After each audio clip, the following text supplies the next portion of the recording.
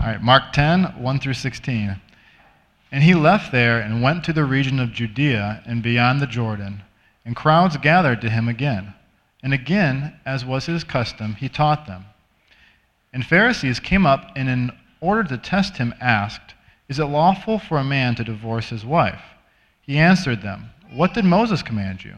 They said, "Moses allowed a man to write a certificate of divorce and to send her away." And Jesus said to them, "Because of your hardness of heart, he wrote you this commandment. But from the beginning of creation, God made them male and female. Therefore, a man shall leave his father and mother and hold fast to his wife, and the two shall become one flesh. So they are no longer two, but one flesh. What therefore God has joined together, let no man separate." And in the house, the disciples asked him again about this matter. And he said to them, "Whoever divorces his wife and marries another commits adultery against her. And if she divorces her husband and marries another, she commits adultery." And they were bringing children to him that he might touch them. And the disciples rebuked them. But when Jesus saw it, he was indignant and said to them, "Let the children come to me. Do not hinder them, for to such belongs the kingdom of God. Truly I say to you, whoever does not receive the kingdom of God like a child shall not enter it." And he took them in his arms and blessed them, laying his hands on them. All right. Woo! Happy afternoon, everybody. Nice, very easy, straightforward passage. Grateful for it. So I'm David Michael Smeenge. I'm grateful to be here. I love what I do. I get to be part of this church as a deacon. And Pastor Aaron is out today. He's traveling with his family and going places. I want him to know that we love and miss him, and I want to go on record saying he has a great beard, and we all miss that too. There's a lot I love about all of you in this church and what we do and get to do, and I'm grateful for all of you that we get to be here together. One of the things that I love about our church is that we go through the Bible together, and we don't skip parts that we don't like. We intentionally have designed our sermons that way, that we go through the Bible sequentially. We don't stop. We pick a book and go, and we read the whole thing. And let's not take that for granted either. We don't pick and choose. That means we get to go through parts that are challenging, that we may not necessarily like. But I want to remind myself, too, that just because something is hard, I think my flesh and my part of myself just says that hard things are inherently evil or bad. It's just not true. I think some of the most hard and difficult things in life are usually the most worth doing.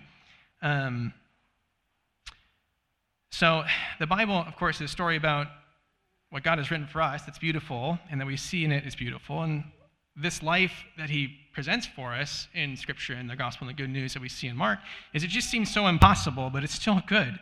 As we go through Mark, I've been titling each of these sermons for my parents who are visiting us today. We go through and we usually give a good news for whatever in each of these sections, and this is titled Good News for the Family. I think there's good news in that there is redemption from sin, and good news that God can take something, situations that I feel are hopeless, and bring hope into them. And I pray, come Lord Jesus, come. There's so many different situations in life I can think of that seem irreconcilably hopeless. I can think of current events in the news and all these things that just are really challenging and difficult and painful. I can think of families and my patients and all these difficult things that we go through as people, and we feel the curse all the time. But I know that God is redeeming these things and growing us and sanctifying us in the sufferings and things that we've experienced. At the end of the sermon last week, Joe gave a reflection, and he opened with, "I hated the sermon." So I think that was appropriate. I don't think you were kidding when you said it. And Joe's point was that there's a lot of difficult things and challenging things that we go through. And I do want to go back to the last chapter real quick to kind of build on what was said last week to then kind of lead into this week, okay? So we're coming on Mark 10, so I want you to flip back to Mark 9, and remember the parts that Joe and myself have hated to read, and that Aaron preached on last time. One example of that, I think, is verses 33 through 34, which, as a quick refresher, is they came to Capernaum when he was in the house, and he asked them, "What were you arguing about on this road?" And they kept quiet because on the way they had argued who was the greatest. Sitting down, Jesus called the 12 and said, "Anyone who wants to be first must be last, and the servant of all." Jesus has this habit of taking things, like things that we think are greatness and what greatness might look like, and he tells us what the truth of greatness is. And even when after reading this and having sermons on it and trying to live it, sin still finds a way to creep into my heart and say, paint a different picture of greatness. It's like kind of graffiti. Graffiti sort of ruins a picture and you have to keep painting over it or try to remove it. It seems impossible. So regardless, my idea of greatness is easily corrupted after hearing the truth about it, a sermon about it, and thinking about it all last week.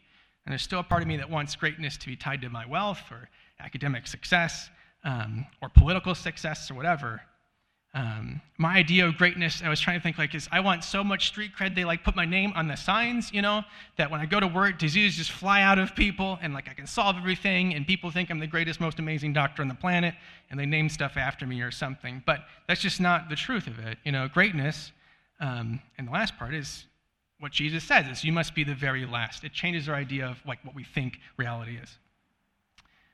Towards the end of that sermon, Aaron uses the word cruciform, and cruciform is this idea of conforming ourselves to Jesus, the crucified Messiah.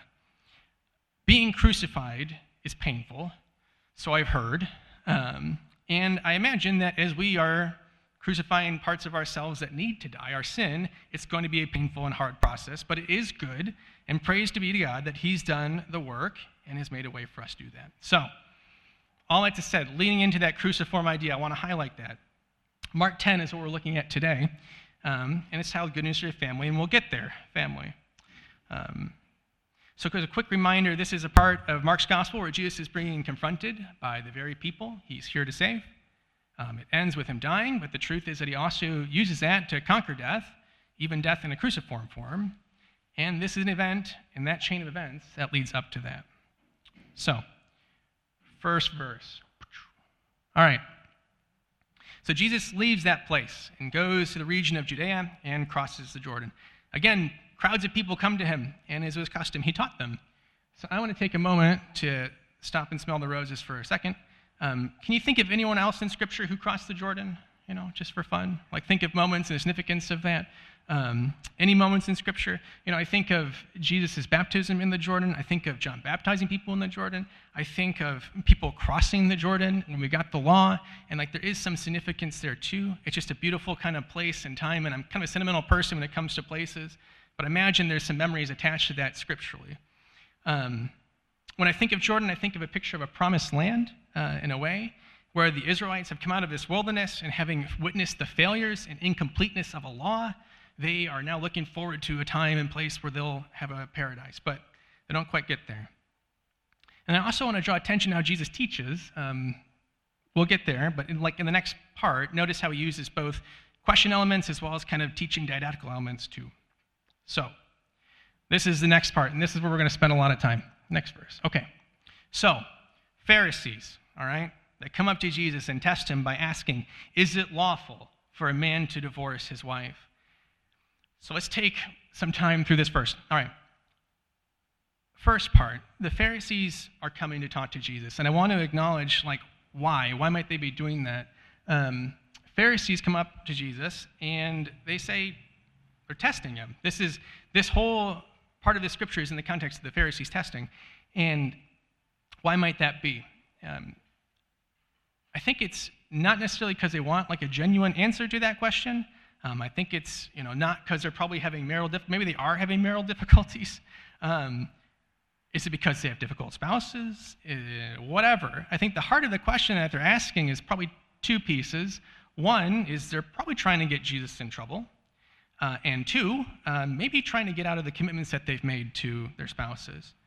So, number one, looking into trying hard to trap Jesus, thinking back to John the Baptist early in Mark, he was beheaded. Why? Well, he was beheaded because he basically spoke out against the leaders of the day and said that this king and leader, he shouldn't have married his divorced wife, or brother's divorced wife, and end up having all those marital problems. And I think partially the Pharisees were trying to get Jesus in trouble and hopefully have somebody else kill him like they killed John. A dead Jesus is probably what they want, and if someone else will kill him, that's great. So number one, kill Jesus. And then the other piece is this commitment piece. The Pharisees are these powerful male leaders in a male-dominated society, similar to today. You could essentially divorce anybody for any reason. If If you didn't like their cooking, you could get rid of them, or your wife. If they didn't like the way they did the dishes, you can get rid of them. If they had any problems, grounds for divorce. Men can divorce women in that time for pretty much any reason. And you can imagine what might happen to a woman in that situation, and the families of those children in that situation. Once someone's divorced in that situation, like, where would that leave them? It probably would leave them in places that are pretty destitute. It's not like people wouldn't have known. The towns were probably smaller. The rumors were there. Like, people would say, this is a person who's divorced from this spouse or from this Pharisee. Like, everybody would know that business, and they probably wouldn't be well off, societally speaking. So it's not like women had resources much in that time era either, too.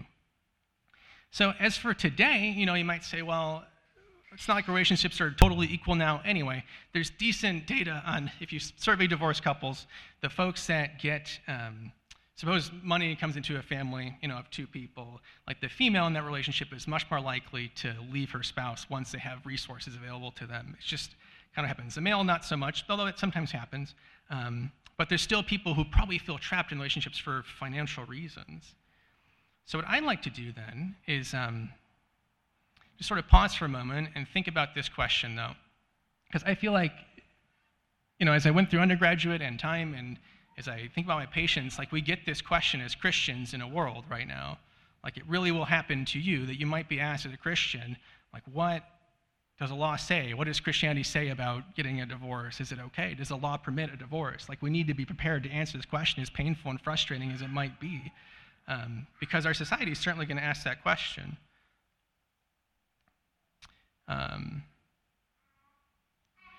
So I do think we have a responsibility to look at marriage in a Christian context, in a cruciform context, how God made it context, and that's what Jesus does later.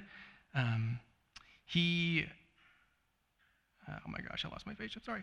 What marriage might and is supposed to look like, not what my government think it might look like, not how anything else might think it looks like, but how God has made it, and honestly ask ourselves the question, how has God made marriage and how has it been designed for us? I think of when we got married, it was before God and his people. I signed a piece of paper in the back. I remember having to go, I don't know if anyone else had to do this during their marriage, and I walk awkwardly to the back and sign a piece of paper with everybody. Like, you have this big old ceremony for the family and the friends and everybody else and God, and then you sign a piece of paper for the sake of the state. I love orderly paperwork. It's wonderful. I love documents that produce value. I find written words soothing. It's sort of a testimony to what's happening. But at the end of the day, it's still the covenant relationship that we made in front of a lot of people and before God, that we'd stick together, even though we knew each other was a giant pile of sin. But we still loved each other enough, and I remember, that we'd commit to each other, and that's what marriage was like for us. And I hope that we should point to our God with our marriages, however broken and imperfect they might be. So, then you might say, well, what does a church have to say? Or doesn't they have an easy and do we as a church, big church, have an easy and straightforward answer to the question, is it lawful for a man to divorce his wife? And I don't think it's just our society that asks that question. Let me see. I want to kind of just, even as we were going through the ministry match kind of process, as we were looking to try and hire Aaron, we had to bring up this question of what sort of things we're willing to accept and go through as we looked for a pastor. We had hundreds of questions. I remember questions 83 and 84 were essentially what is the stance that you're willing to accept as a church on divorce from a pastor? These things are not quite answered as a church yet.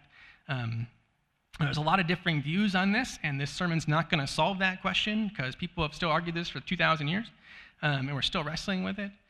I can think of all the cases where people could consider divorce. It's not a sermon about that possible situation. That's just impossible. But I will say that when I consider divorce situations or any situation involving difficulties in marriage, you need to handle those very carefully, seriously, judicially. Judicious being precisely and carefully, and often with a lot of counsel from a lot of wise people. And we should not, just like I wouldn't approach marriage lightly, I wouldn't approach divorce lightly, or even that possibility lightly. So, let's see how Jesus, who's being tested under threat of potentially death by beheading and challenging society, answers this question. So he answers them. What did Moses command you? He replies. And they said, well, Moses permitted, or in this case, allowed, a man to write a certificate of divorce and send her away. So I want to point out the quick change in verbs that the Pharisees do because it's kind of fun. They use the words, Jesus says, like, what did Moses command? And they respond in a way of, well, they allowed or permitted. It's a little bit different in the way they kind of betray themselves and what they're thinking. Like, I don't think the Pharisees came to seek God's will here. I think they're coming to seek and find their own will and God's purposes. And like, we still do this. I've listened to enough of my patients and friends and families go through divorce, and we still find ways very creatively sometimes to use the law to hurt one another, especially in a divorce situation. I had a patient one time who was a divorce lawyer, and he just talked about ways that he would hurt people with it. And it's still awful. I think we find ourselves in these situations where just because something may be legal doesn't necessarily mean it's the right thing to do. We can think of plenty of examples where things are legal but not necessarily good. I think outside of the realm of marriage, you can think of our country going through prohibition, or like alcohol being legal but not necessarily a great thing. You could think about raising drug prices on orphan drugs is my line of work, where people are dependent on these things, and it's legal to do, but it really is probably not the right thing to do. So legal, not necessarily a great thing. And unfortunately, the law of Moses doesn't really offer us like a great solution as to how to fix a marriage. It only tells us that divorce is not great, it's sinful, and comparable, at least in some cases, to adultery. Said another way, I think the law is great at pointing out sin, but sometimes it's not necessarily what do we do about it and how do we change that part of us in our hearts. All right. So the next question then is, well, when did we get the law? Anybody remember? Like, we got God's law. Was it before or after the beginning? Before or after men and women were created? Before or after marriage was created? Well, Christ takes us back there. So Jesus says to them, it's because of your hardness of your hearts that Moses wrote you this law. Jesus replied, but at the beginning of the creation, God made them male and female. And for that reason, a man will leave his father and mother and be united to his wife, and the two will become one flesh.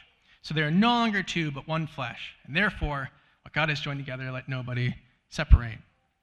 So, like, what would that have meant to the Pharisees at that time?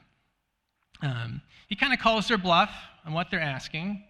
It's probably very disempowering. Like, what do you mean, Jesus? I can't, as a powerful man, divorce my wife anytime for any reason? Imagine what they're thinking. Or maybe it's more of I actually have to make do on my commitments. My wife isn't property or a tool or a thing. Like, I should actually love my wife. Not use my wife as a means to an end, or trade her in for the latest and greatest model, or I can't have power over these women. Well, not in the eyes of God, no. It's not how marriage was created or the point. And that's just the start. It's not just the Pharisees who then ask this question, it's the next people. So just to make absolutely sure, later, when they're in the house again, the disciples ask Jesus about this. And he answers, anyone who divorces his wife and marries another woman commits adultery against her. And if she divorces her husband and marries another man, she commits adultery. So the disciples kind of do the same sort of thing. They're saying, like, did you really mean that? I think they're probably in the same boat as the Pharisees. Mark is clear that it's surprising to his disciples to have this news too. As they ask the question a second time, are you sure, Jesus? Did God really say this? Did you really go back to creation?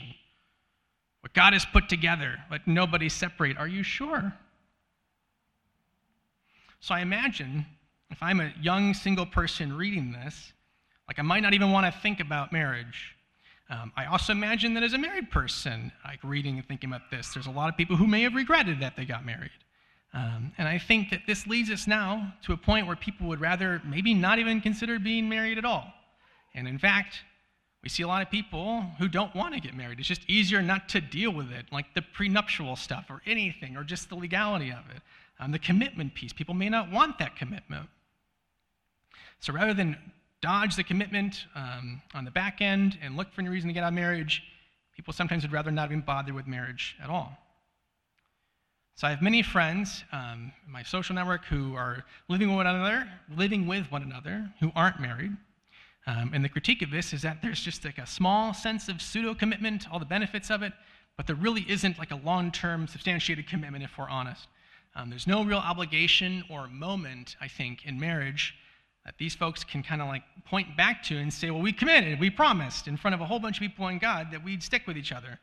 That you can just back out if that moment hasn't happened at any time and for any reason.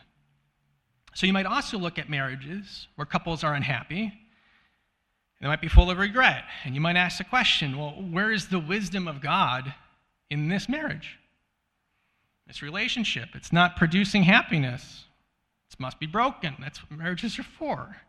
This relationship is producing misery. Where is God in this? In the context, though, of like a cruciform living, like a willingness to go to a cross and die, what does marriage start to look like? It's like marriage, I think, is like tying yourself to somebody desperately and saying like, look, I have full knowledge of your sin, or not full, like partial. Like we can go to another and say it's worse than you think. The dating process is sort of figuring out like what sort of sins this person might have that may or may not be compatible with you. And kind of going what sins they have and what virtues they have too, like where they are and where they aren't. We all have that. And for those who might be dating, if you find yourself someone like loves you at first sight, that person's probably a liar. Like, it's just not true. It doesn't happen.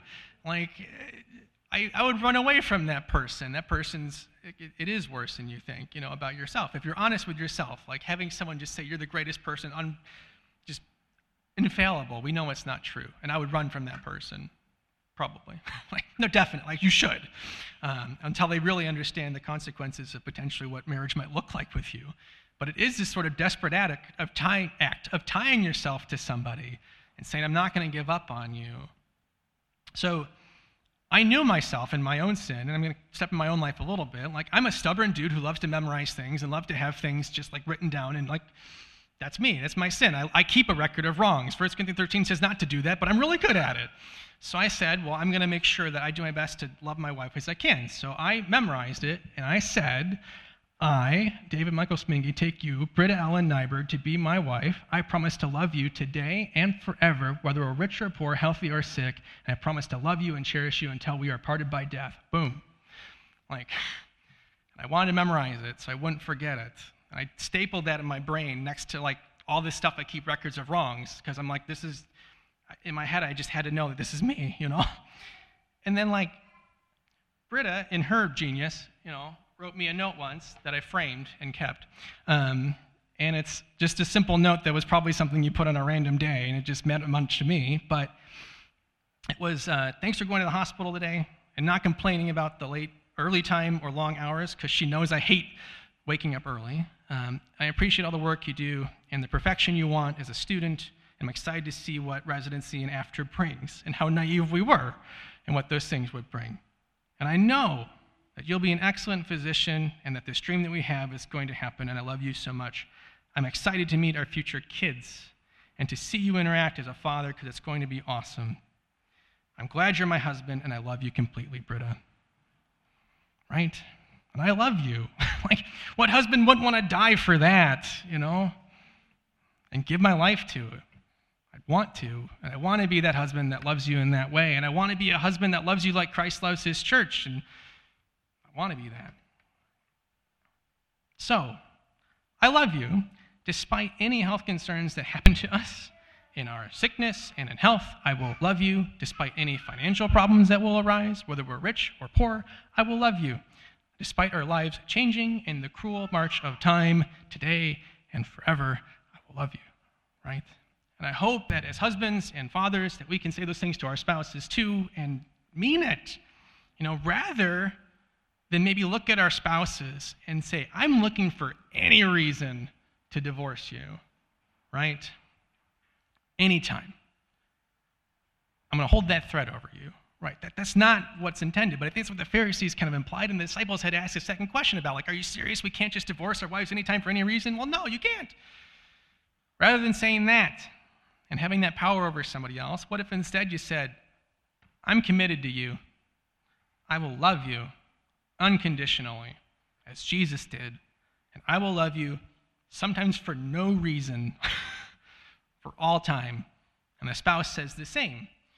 Like that sort of love, the unconditional, I'll love you for no reason, I'll love you. That's the love that Jesus used as a metaphor for how he loves us as a church. Like he loves us unconditionally and goes to die for us, even death on a cross. And that's the homework. And that's why it's hard. And that's why Joe and I don't like sermons sometimes, because it leaves you with that idea of now I got to go and do the work of loving. And it's painful and frustrating, and it doesn't work all the time. And it's not, I don't know. We all have these little nuances with our spouses and friends and family that just irk us. It's well, I love that person more than that, and I'm willing to work through it.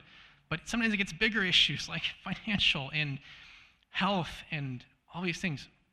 Quick aside, my parents are here, and my aunt is an author, and she wrote a book called Getting to the Other Side of Grief. We're not the first person in our families to experience a brain tumor. My uncle did first, and he went through a long time of suffering with his brain tumor, and his wife marched along with him. But I remember one story that she told me as she was giving me counsel was that I was advised to divorce my spouse because he had a brain tumor. Just leave the guy, And it just kind of haunts me a bit.